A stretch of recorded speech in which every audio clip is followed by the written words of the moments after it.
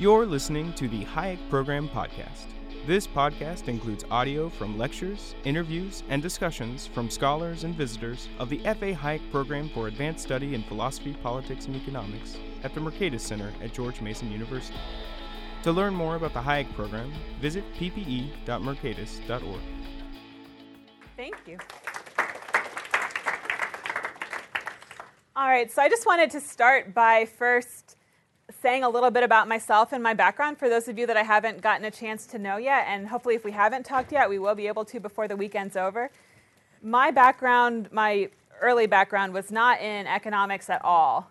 So growing up and through college, I was primarily interested in creative writing and in playing music. So I went to music school, and I was sure that I was headed for a life of kind of literary and musical creativity was my dream. That was my great ambition. Until age 21, when I took a comparative economic systems class, and it just completely changed my entire vision of what the world was like and opened my eyes to the world kind of, well, beyond my front door, for one thing, and then also the fact that there were important underlying relationships between a lot of what happened in the world, and that there were ways that we could understand the world that had previously never occurred to me. So after that point, after taking that class, I just completely changed my ambitions. One of the readings, the one that probably had the most impact on me at that time, was Hayek's Use of Knowledge in Society. So the first economics article I ever read, probably still one of my favorites, and the one I would say is the most significant. And from that point on, I just was committed that I wanted to do graduate study. I wanted to be able to continue to work with these ideas for my career.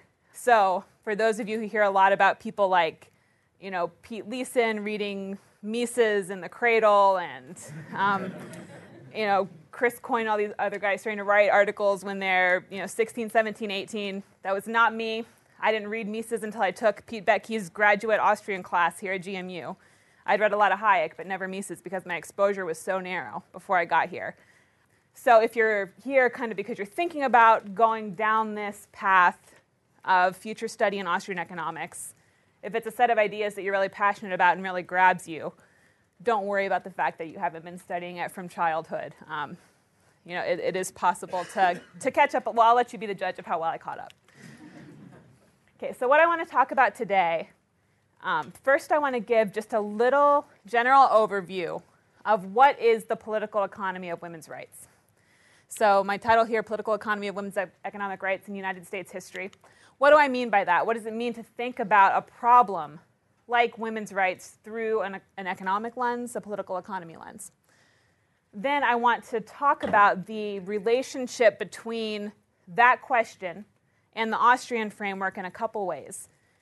So first, I just want to share a few theoretical connections. So what is the basic theoretical frame that I started with when I was beginning to develop this research program as part of my graduate studies at George Mason, by the way. And then I want to take it to the applied level and show how I at least tried to apply some of these concepts to an actual historical instance of changes in women's rights. And then you can ask questions. I hope you all have a lot of questions, and we can discuss a little bit how well you think that application works, what other kinds of ways that set of tools can be applied. And then I just want to wind up and finish up with suggesting some future research directions, both for that type of framework that I used and for the specific project of women's rights. Okay.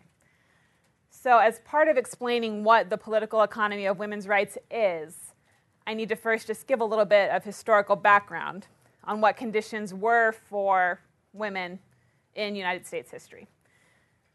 So if you read historians on this subject, there's, of course, a little bit of disagreement over something that you might think would be relatively clear-cut.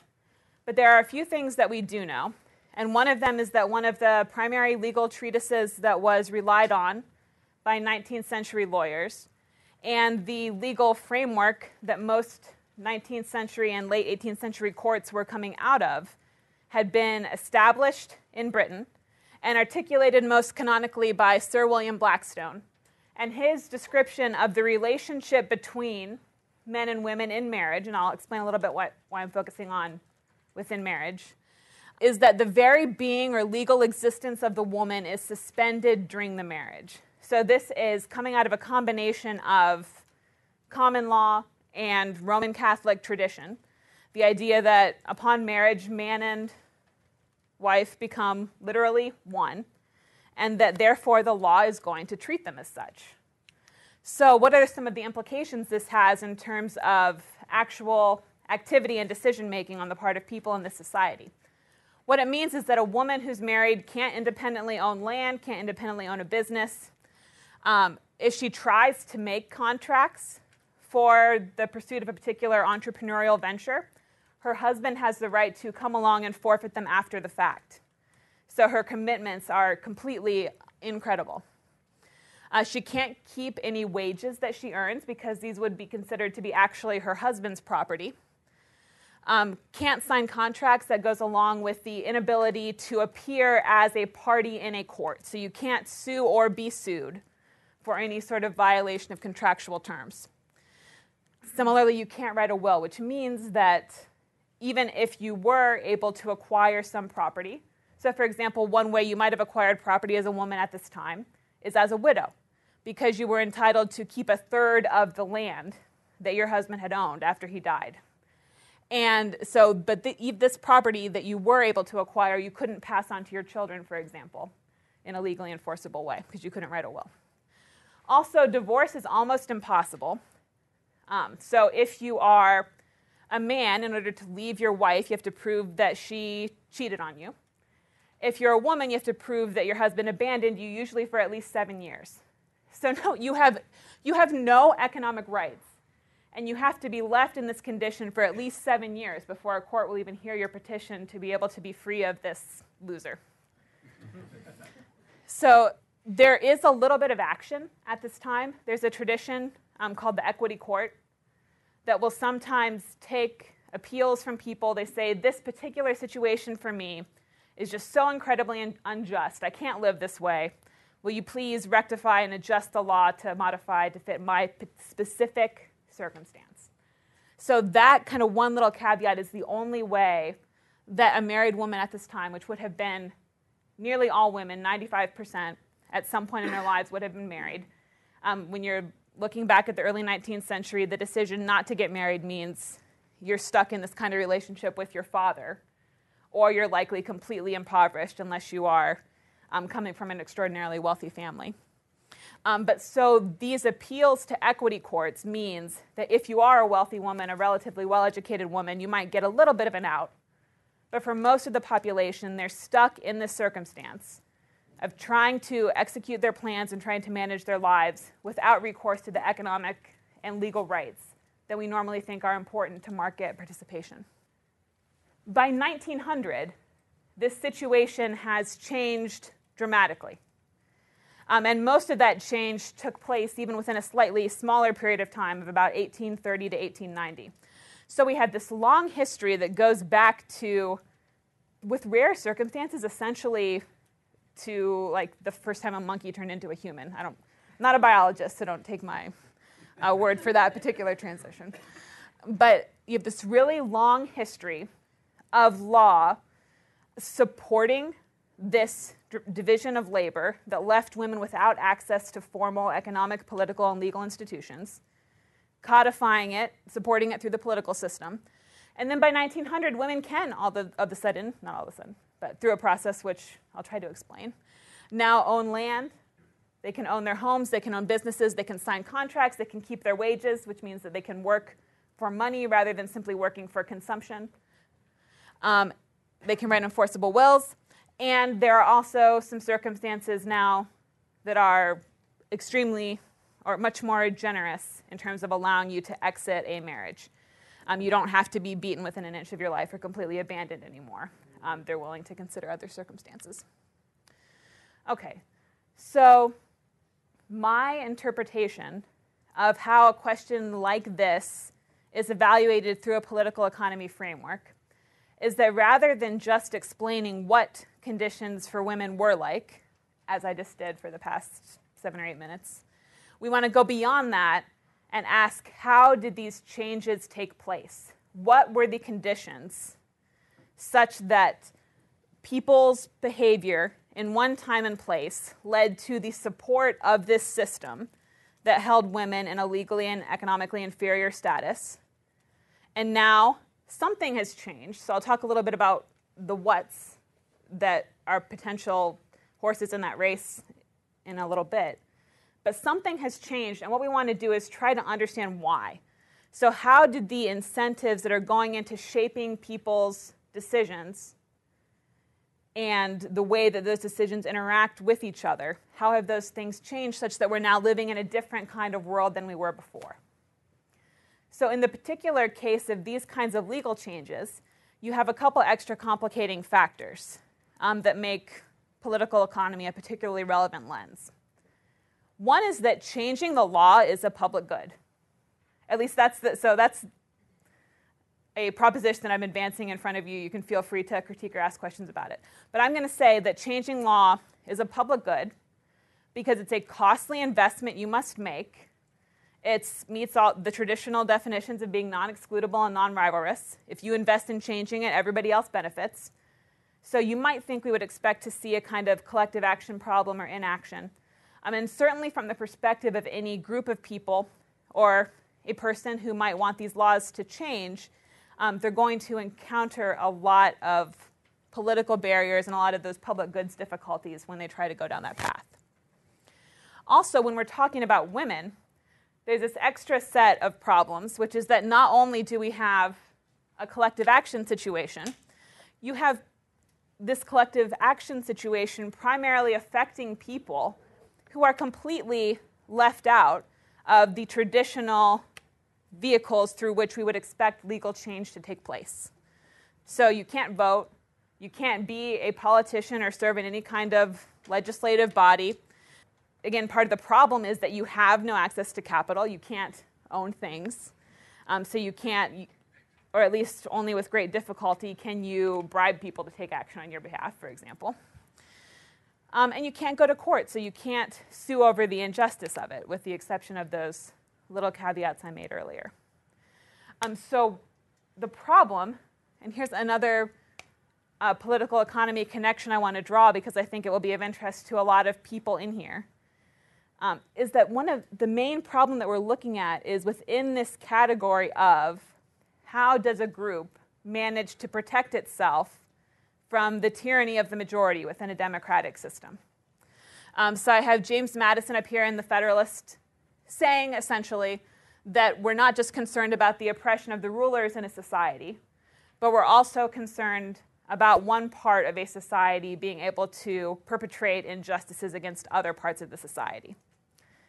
So when you have one of those groups without even representation, at least not direct representation, in the process of democratic negotiation, then you might expect this to go severely awry.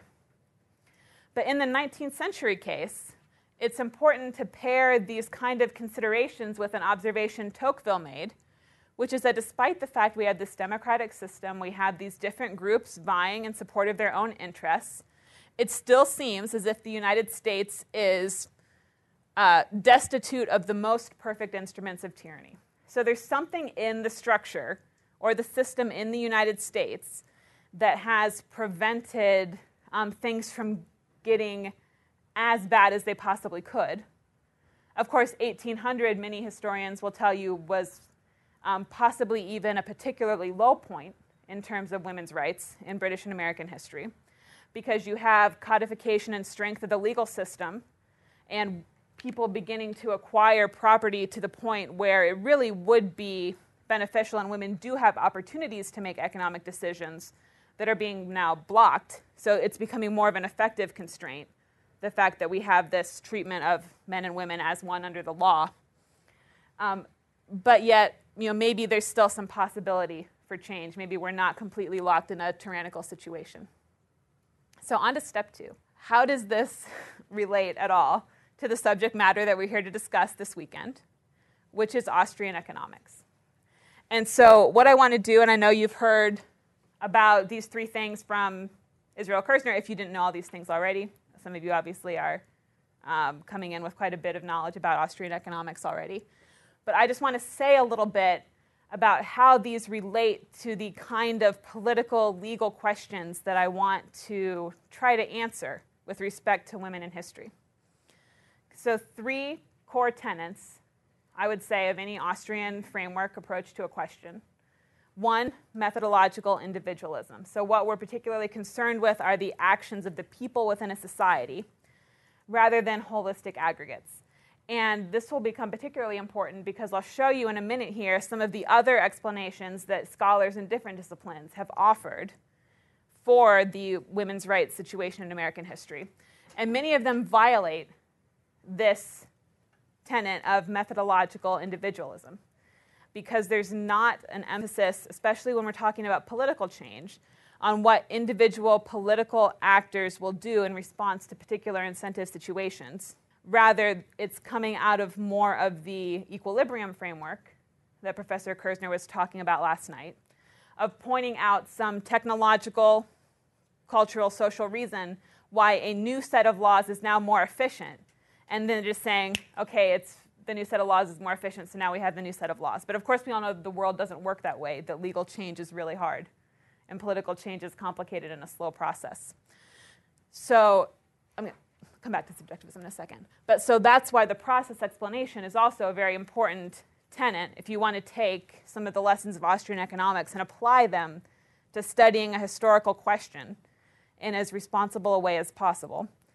You want to make sure to focus on these considerations of how are the patterns, the outcomes we observe in the world, in this case, the changing status of women, how are those actually an outcome of the actions that those different people have taken? So this is a combination of the perspective of methodological individualism with an emphasis on what you'll sometimes also hear called invisible hand or emergent order explanations. So the fact that these people are not just acting willy-nilly without any sort of connection or impact on each other, but that it does come together in a meaningful way. And the third primary tenet, subjectivism, comes into play in this situation, and it's particularly difficult to think about in political context because of some of the things Emily was just mentioning, which is that unlike in a market, it's easier for us to get a sense of what people's subjective preferences are because we can see what they buy. We can see how much they're willing to pay for it, how much they're willing to sacrifice for it. There are mechanisms that we can think about that might be like that in a political or in a legal system, but it's not anywhere nearly as straightforward as going to a supermarket. So actually observing people's demonstrated preference over laws, which is the only way we can really know which different sets of regimes are going to be preferable to some people, it's a lot harder. It's a lot messier. You can't necessarily expect it to work anywhere nearly as efficiently, even if neither system is perfect. So these are the 3 core ideas that I want to kind of try to bring up throughout the historical example I'm going to go through here in a little bit. So now what I want to do is try to, before I dive into the details of the history, explain how I got to the point of looking at the question in this particular way. I already mentioned this a little bit, but again, out of the Austrian framework, we want to push past these theories of what I said on the slide, exogenous enlightenment, but basically the out of the blue, people now get some better idea. Oh, now I realize I shouldn't treat my wife that way. Oh, now I realize that this is like treating women as property. Magic, black box change. Explanations like that are not particular. So I presented it deliberately in a way to make it sound silly. Of course, you can present those arguments in ways where they don't sound silly. But what I want to suggest is that they leave out a lot of meaningful content if what we actually are concerned about is the evolution and change that takes place within human societies. Okay, so the applied case, I already gave a little bit of the overview. Much better in terms of economic rights to be a woman in 1900 than in 1800. I mean, much better, insert any phrase you want to be in 1900 than in 1800. But definitely with respect to this particular situation.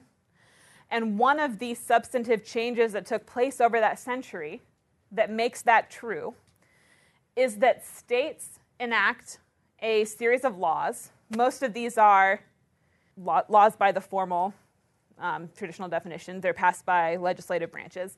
Others of them are written into state constitutions when new states enter the Union, for example, or when they have a constitutional convention. And they say things like, any married woman may now become seized or possessed of any property, real or of slaves, so that's nice, in her own name and as of her own property. I like to throw that in there because it speaks a little bit against the whole exogenous Enlightenment idea. We haven't just figured out that it's, we'll never treat people as property. All property owned by either spouse before marriage may be in any manner disposed of by the spouse so owning or acquiring it. So this is Utah, a completely gender-neutral statute, the first one, the earliest one I was able to find. Utah was a front runner in a lot of women's rights issues, actually. And so these laws that say that traditional common law discrimination, disability, against women, we are ejecting that formally from our legal system. And between 1855 and 1920, most states pass a statute that guarantees to women that they can own separate property within marriage and that any wages they earn will not go to their husbands. So these acts are many and varied in the particular economic rights for women that they protect. So for the rest of this talk, I'm mostly going to focus on protection of both kind of past and future wealth through the separate estate and earnings varieties of these acts.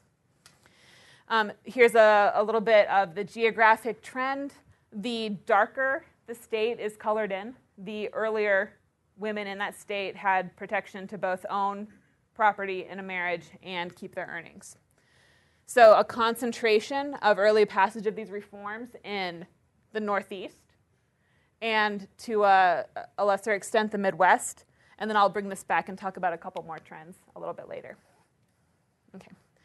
So here are some of these alternative explanations that I was mentioning earlier that I think are very unsatisfying from an Austrian perspective. And that if you have a question in the world that is particularly important to you, and you see people offering these kind of explanations, maybe you can bring some of your Austrian insight that you are gaining this weekend and elsewhere in your education and correct them on their errors. And again, and it's not as if any of these relationships that are being drawn out by this scholarship are wrong, per se. It's that they are leaving out an important part of the question, and what I would argue is the most important part of the question, which is how the changes take place rather than just noticing that particular relationships exist. So the first one, and this paper by Geddes and Look came out in the AER. It's the first of these papers on this kind of question. They make the observation that things get better for women when women's marginal productivity goes up. So economically extremely reasonable. You have more alternatives. You have more to offer. It gives you a stronger negotiating position. In general, when your productivity, marginal productivity goes up, we expect things to get better for you. We expect you to be able to capture more on the market. That's important. That's true. The fact that women have earning power is also an important part of the process through which this actual political change comes to be.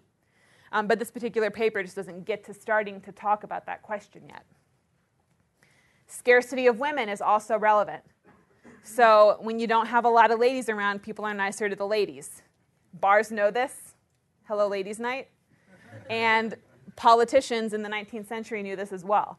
So scarcity of women is a part of my story too, but again, it's this kind of analysis here because of the way it's, and this is coming out of some of the Austrian criticisms about the way a lot of traditional statistical methods are used within economics. You can point out the fact that there's a relationship between the number of women and the passage of law, but that tells you nothing about the why and nothing about the how. So it's devoid of a lot of content. All it can do is isolate kind of particular snapshot moments in time. And even then, only to the extent that you can actually effectively measure the phenomena and the variables that are of interest in trying to look at the problem, which you have to be very suspicious about when you're thinking about something like equality. Relative scarcity of wives and daughters is one. This is an interesting one. So this says this kind of theorizing basically says men are making the laws, so they'll decide to change them when their daughter's fate become more valuable to them than the fact that they basically get to expropriate from their wives. So would they rather protect their daughters or get everything from somebody else's daughters? And that will be the switch. And when it becomes more important to protect daughters, then it will be more efficient to have a set of laws that protects women's property. And therefore, it comes to be, again, the black box in terms of the process. Okay, so if we want to start thinking about process explanations, what motivated actual relevant political actors to make these kind of changes, I want to suggest, and so this is now, some of you who are more familiar with public choice might notice that here I'm starting to draw some connections to public choice. Austrian and public choice are two frameworks that dovetail really nicely together. There are a couple types of explanations. Buchanan called these constitutional and post-constitutional choice. The Ostroms called them constitutional and collective choice. But maybe there was a change in the way our society made laws. So that's one possibility. So if you want to use this as kind of thinking about your own research project, how you want to go, that might be somewhere you want to start. Think about whether there was any significant constitutional moment that needs to be looked at. The area I'm going to focus on, and the area that you probably see the most action when you're looking on a relatively short time frame, which I'm going to call a century at this moment. Whether that's a relatively short time frame for you or not will depend on the phenomena you're looking at. Is changes in incentives within the lawmaking process. So I'm realizing now that that's oddly phrased. But changes in the incentives that are faced by people who are actually engaged in that activity of structuring what the laws are going to be that affect women. So I'm going to set aside the constitutional stage at this point. I'm open to alternative explanations always, but as far as I know, there was no really major change in the way that law was created that occurred kind of in the middle of the 19th century in the United States that would qualify as a constitutional moment. So I think instead that we need to look at how activity kind of within that constitutional system played out. So were there changes in technology or the physical environment that altered the way legislators were going to behave? Is that why they're behaving differently in 1900 than in 1800? Were there changes in the rules that shaped how effective and how successful a politician would be? So is he more likely to become reelected? Is he more likely to capture other types of gains from his job than he was before? And is that why we see some kind of change? Or are there changes in the way that law or that the accountability of lawmakers to the population is enforced? So are there some sort of discrepancies and variations in the extent to which population in these different jurisdictions that were making law affecting women can actually kind of get the politicians to do what they want? So is that part of the difference? Okay, so technology, rules, and enforcement. And I'm putting those things out there because those are all going to be a part of my proposed explanation, which is going to focus particularly on the third of these three ways that we can think about a population holding their legislators accountable, and that is entry and exit. So constitutional constraints being the first one, a particular prohibition against a legislator or a politician acting in a particular way as written into the rules by which law is created. And again, there's a lot of debates, especially around GMU, as to how effective these things are. Are constitutional constraints the key to prosperity, or are they just completely worthless words on paper? So you can come join in that conversation if you want. Voice and activism. And this is coming straight out of Hirschman, Exit, Voice, and Loyalty. So this idea that you can also put some kind of constraint on your political leaders by maybe complaining directly to them. Maybe you are ruining their reputation by being too vocal. Maybe you're noticing that people in another jurisdiction have it better, and you're using your voice to communicate to the people in charge that you think that they should follow in those other folks' direction. So there are a lot of different ways that voice has been attempted to be operationalized. And it's tempting to say that voice was near irrelevant in the case of women in the 19th century because they couldn't vote. But that's not true. That would be a total fabrication. Despite the fact women can vote, they have had a significant impact on political participation. They were active as speakers. They, of course, maybe this is the most significant one, influenced the things that the people in their family would want. So it's an indirect vehicle for voice, but voice did matter. So both constitutional constraints and voice and activism could have been disciplining politicians in this time and getting them to go along with changing laws affecting women as people came to want a different set of laws over the course of the 19th century. But I'm just so this is just an analytic move to be able to even plausibly make any kind of point in a reasonable period of time, which is very hard to do when you're talking about such a significant historical phenomena. I'm going to kind of bookend them and talk explicitly about the ways in which politicians might have been in competition with each other and the market for the provision of law as a public good, and just ask, are there scenarios under which it was plausible that this kind of competition actually made a difference for women living in the 19th century and for this body of law? Okay, so entry and exit, meaning literally, can you exit being governed from one body of law and enter another? Also called interjurisdictional competition, sometimes called Tibu competition. There are different sets of conditions that have to be met depending on who you're reading. If you're reading Tibu, who's working more out of a strict neoclassical framework, he has a set of neoclassical assumptions. You can distill almost all of them down to there needing to be two key ingredients.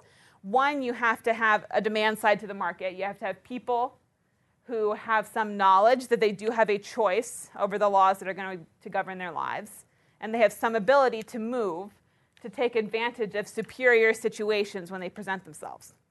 You also need to have a supply side of the market.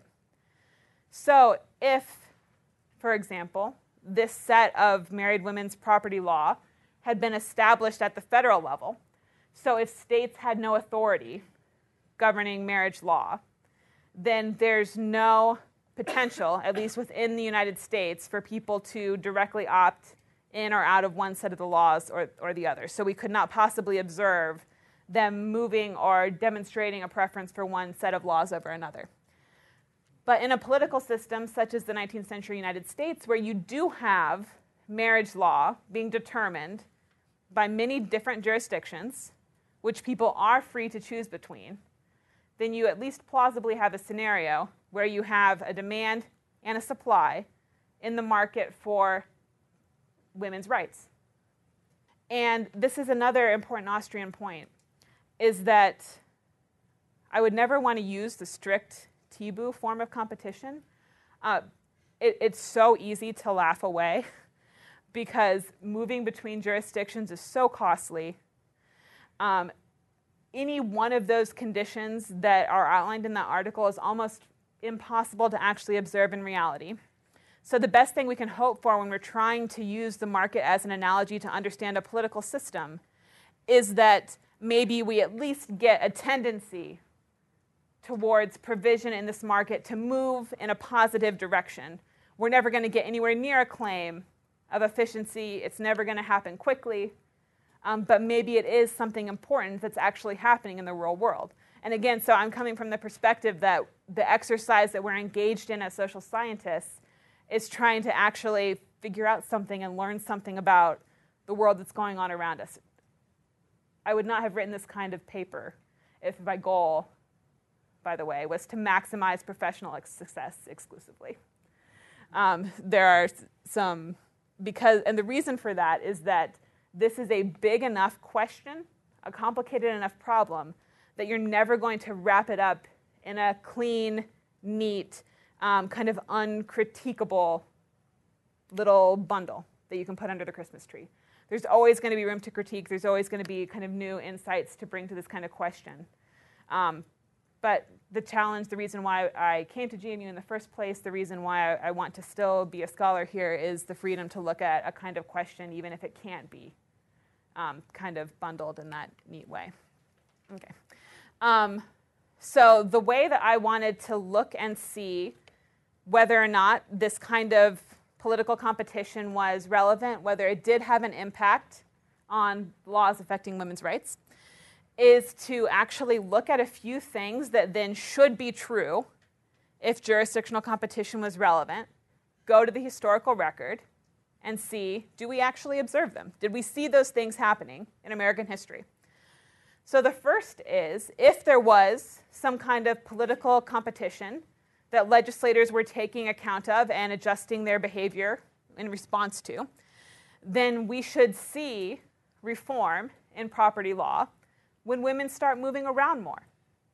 So one of the first and most significant changes that allowed women to move between jurisdictions more was the opening of the factory system in the Northeast and the early stages of the Industrial Revolution. Second, when it becomes less costly for unmarried women to move, when it becomes cheaper to actually physically move. So not just is it easier for you to live, do you have more choices of places where you can live, can you actually cheaply get there? The third, if legislators face some sort of unique incentive where they're going to be particularly motivated to attract people to their jurisdiction, then that should also be a circumstance in which jurisdictional competition is going to be more robust, because the gains to the people who are making law are going to be greater if there's some direct benefit to them from attracting population. And so we should see reform happen more where those incentives exist. Okay. So going to the historical record, first, what happens when it becomes easier for women to support themselves away from home? Okay, so before Industrial Revolution, and the first major phase of industrialization was in the manufacture of textiles. So for a long time, this is how cloth was made.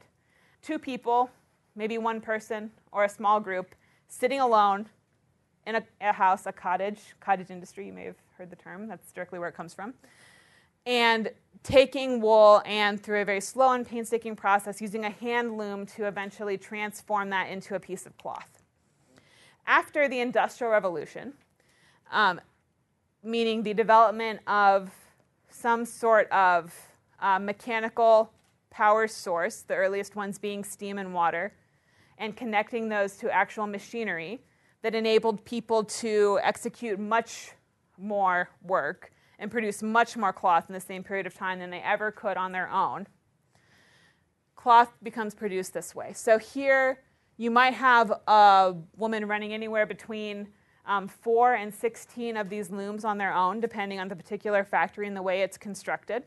So instead of one hand loom operating multiple times more in terms of these large-scale products.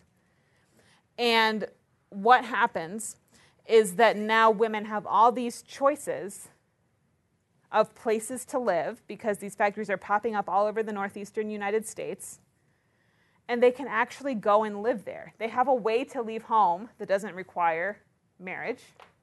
They have a way to acquire wealth on their own, really for the first time. And so in the Northeast, which is where the factory system takes off, it's the most populated area. The South is also well populated, but driven, of course, at this time by the slave economy instead of by an industrial economy. So in the Northeast is where it's most likely for a woman to be supporting herself, earning money on her own.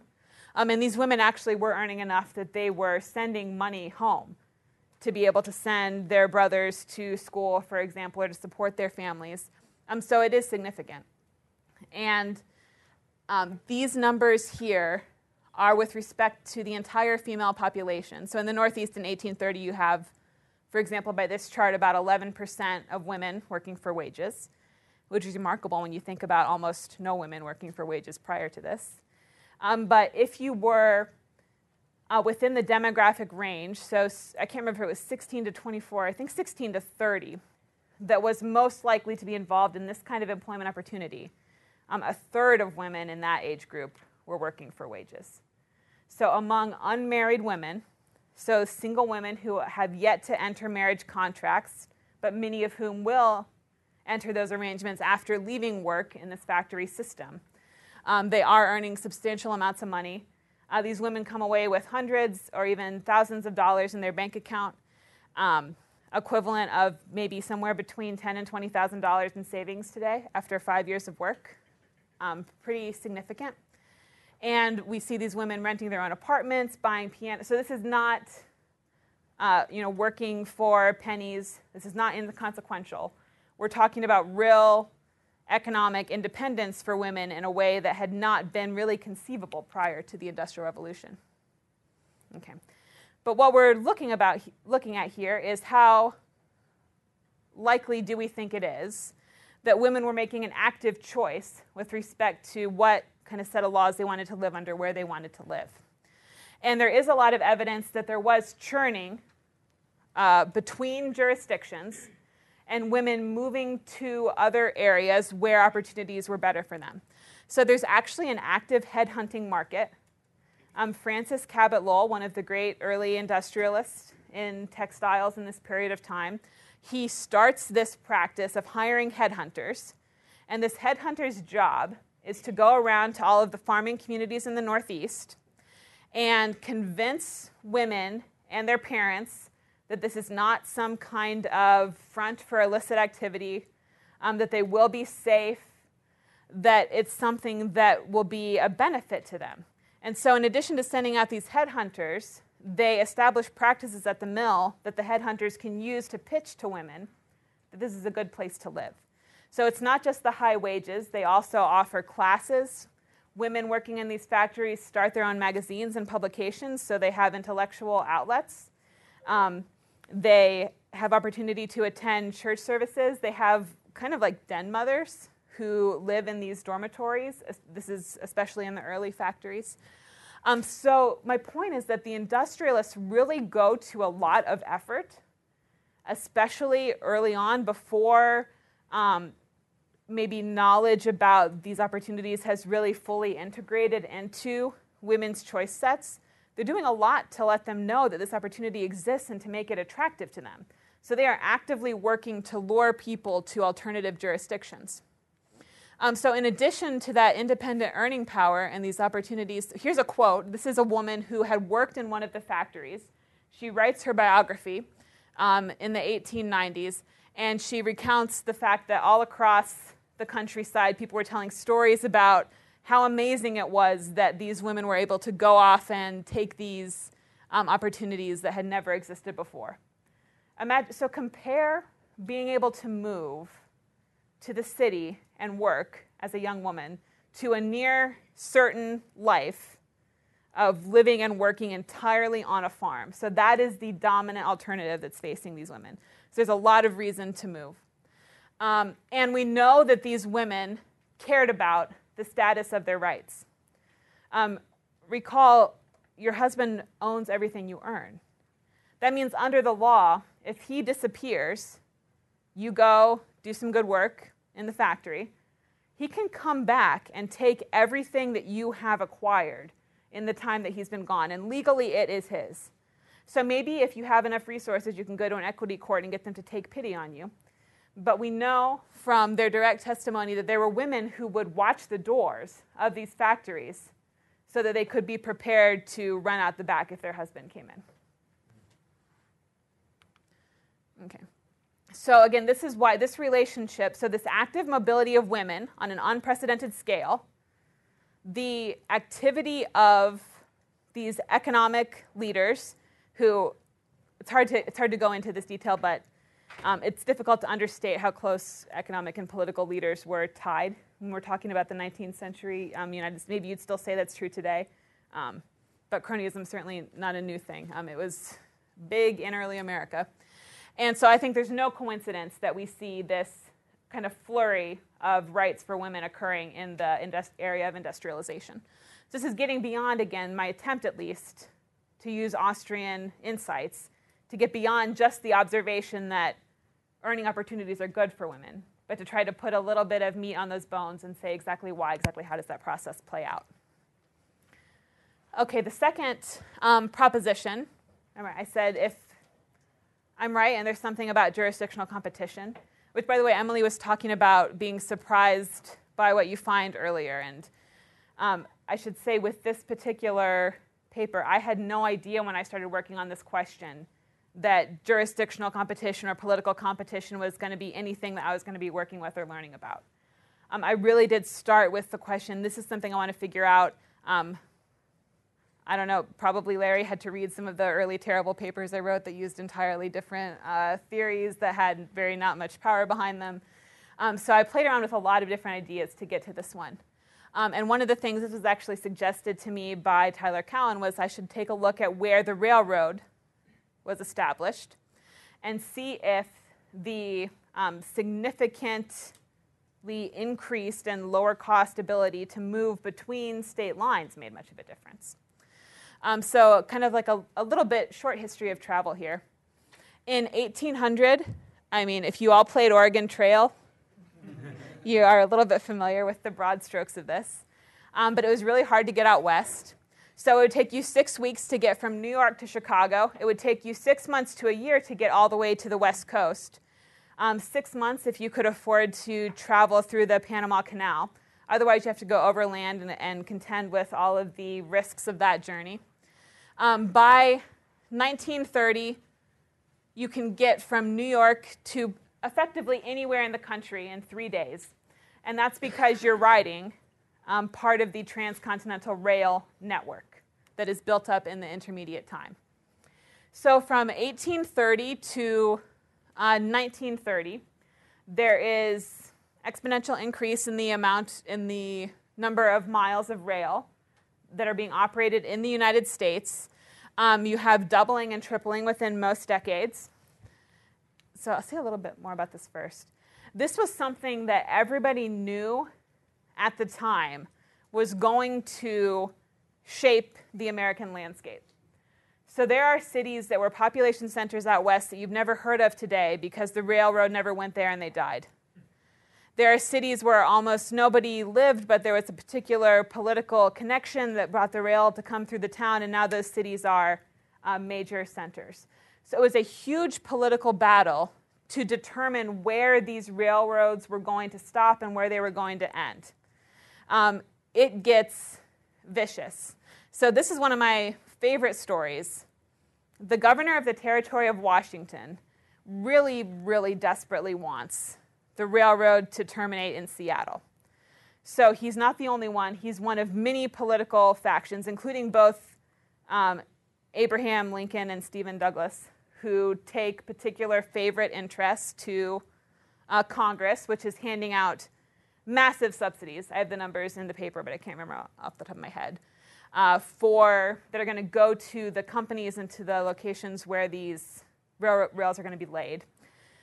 And so a lot of these people lead their own exploratory parties or hire people to try to chart paths across the country so they can pick their favorite and then argue for it. So if you're trying to end in Seattle and you're trying to get there from Chicago or Omaha, what you're looking at is going across the northern end of the Rocky Mountains. Incredibly treacherous, really steep, covered in snow half the year. His party almost died twice. Do you think that made it into his report to Congress? It didn't. He wrote, out of all of the parties, his was the most laudatory of how wonderful it was to travel this particular route. Because he needed population. And the main reason why you need population at this time, I'm going to get into it in a second. Now I'll just leave it at the fact it's politically and economically important. But they were working hard to try to get the rail moving in their direction. And at the same time, you have women who are using that rail and picking jurisdictions to live in. So you have these politicians who are motivated to attract population. They desperately want people to be traveling their direction on the rail because that's how you become an economic center, a place of political importance. And so when they start to engage in this battle to figure out who's going to win and who's going to lose, It's tied up then with these considerations of where are the jobs for women going to be? Where are they going to want to go? And we do see single women who travel west. You can earn a lot more as a teacher out in the west. Maybe you can learn more too, I don't know. But you can definitely earn more out west than out east at this time. So there's higher salaries in a lot of ways. And again, it's kind of similar to what happens in the industrial Northeast of these new opportunities for single women that hadn't existed before. And again, I'm going to put a little bit of more meat on the why they wanted population so bad bones in just a second. But I just want to note, if we look at where these laws were enacted, again, I don't think it's a coincidence that the places it was easier to get to, where politicians stood to be affected more by entry and exit, because it's lower cost to get in and out. That means higher benefit to you of leaving if you're unhappy or going somewhere else if you're going to be happier there. I don't think it's any coincidence that that affected their behavior in terms of the enactment of women's rights. Okay. So now I want to talk about, and this is the last piece of kind of the historical case that I want to present. I'll just say a concluding word or two and open it up for questions.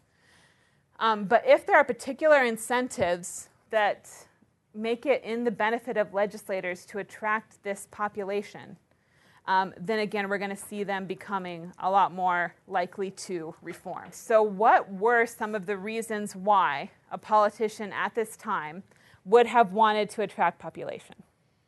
So we're looking at the western part of the country. Not all of it, but much of it is still part of territories at this time, or at least part of this time that we're looking at.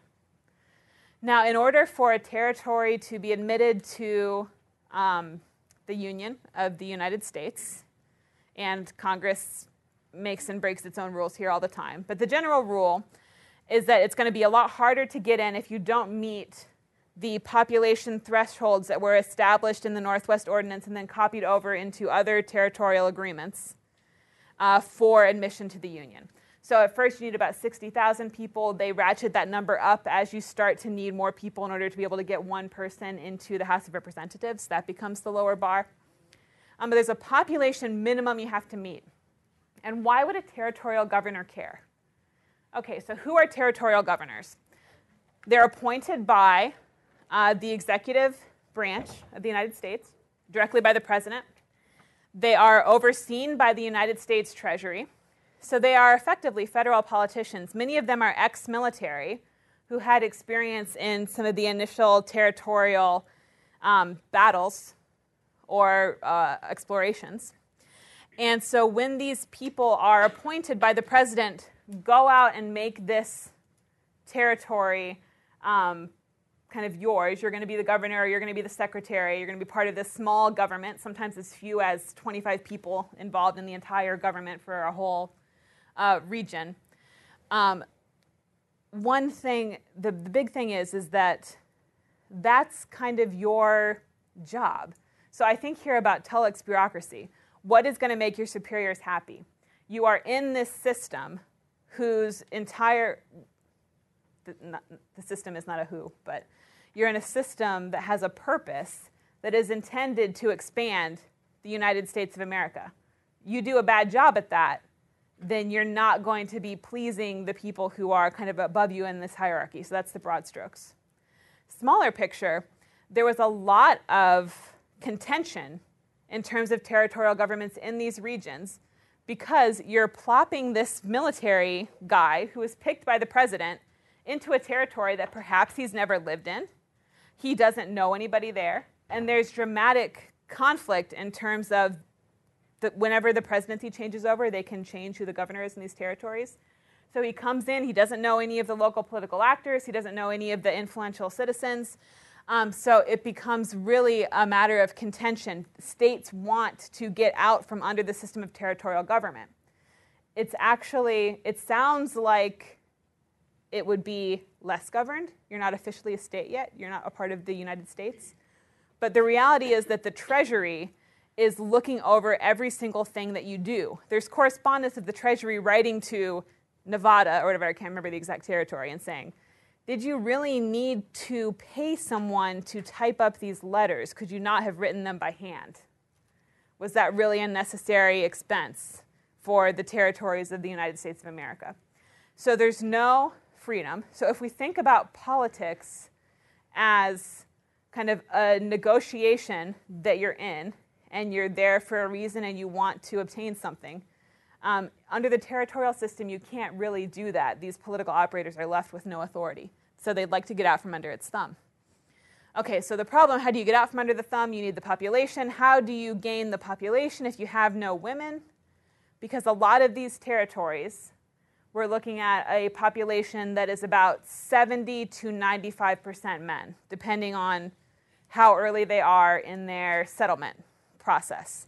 Men are usually the first people out to a frontier, at least in the 19th century. All right, so what are you going to do? Well, Governor T.W. Bennett from Idaho tells us that what he's going to do is be preeminently liberal in politics, in religion, and in social matters.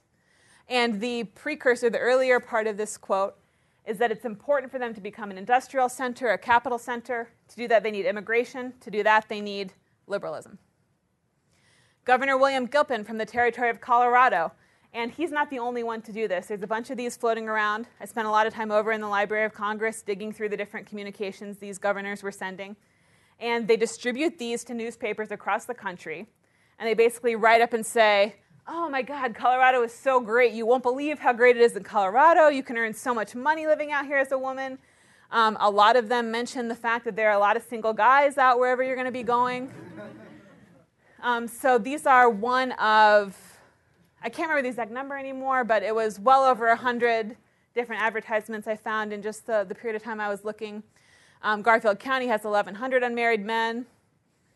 In Utah, they say, for humanity's sake and a mutual benefit to the race, we do earnestly recommend the emigration from down east of a few thousands of virtuous and industrious young ladies. So it seems to be at least plausible that there's some pretty active competitions and pretty strong political interest at this time in favor of trying to attract population, and particularly female population. And how are you going to do that? You can't get them out if you're asking them to come out under a set of laws under which all this money you're going to be working for, you can't keep. This guy you're going to be marrying, he's going to be owning all your property. Okay, so this is a little comparison of what happens in territories versus states out in the West. So what I've done here, these highlighted territories are those that enacted full reform, which again I'm defining by can you bring property into a marriage and keep it, and then also keep your earnings. So these are regions that enacted full reform while they were still territories. Okay, these others became a state at some point in the process. So when we look at this group as a whole and compare these two groups, one thing comes out, which is that they enact their first Married Women's Property Act in the realm of separate estates or earnings when their territories almost unilaterally. So almost all of these territories begin to act on this issue when they are just in their very early formative stages. The second is if we compare how long does it take them to go from first legislating on this issue to having kind of full protection for married women's rights. If they finish that process while they're still a territory, it only takes 2 years. If they become a state, well, married women still have this legal disadvantage, then it takes them on average over 11 years to finish the process of extending women's rights. So there definitely seems to be some sort of impetus to get along with the business of reform quickly when you're a territory facing this population incentive rather than when you're a state. Okay, so a couple implications that I take from this. One is that interjurisdictional competition was likely important. I think there are some good reasons to think that, this is not a monocausal explanation. I don't think you can look at a historical phenomena of this scope and potentially offer a single causal factor that explained it all. But I think political competition was relevant. Guess what? Political competition was not that robust ever. It's really hard to form a new state. States rarely go out of business either. So there's still a world of difference from market competition. But we're even further away from that today than we were in the 19th century. And a lot of parts of the world have very little that seems to resemble any kind of a political market. Okay. Second thing, not a surprise probably to anybody in this room, the incentives under which politicians operate matter. I'm not even going to say anything more about that. Okay, and then the third one, and a big theme of the weekend we're here to talk about, is that process considerations are an important part of understanding political and social change.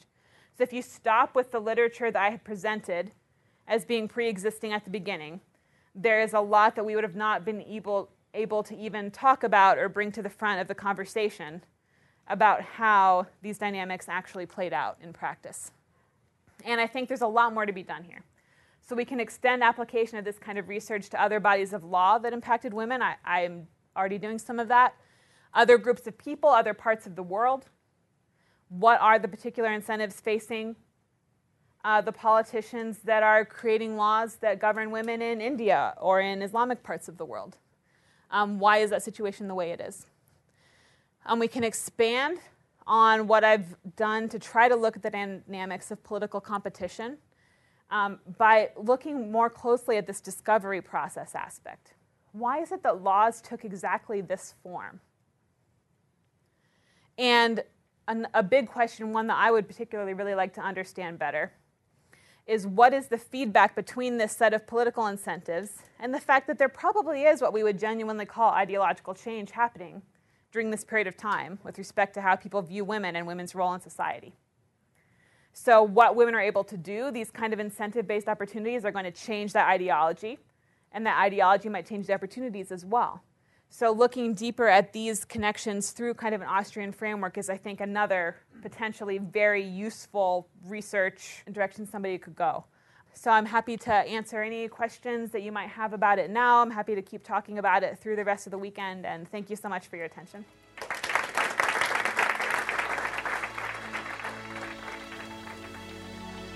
Thank you for listening to the Hayek Program Podcast.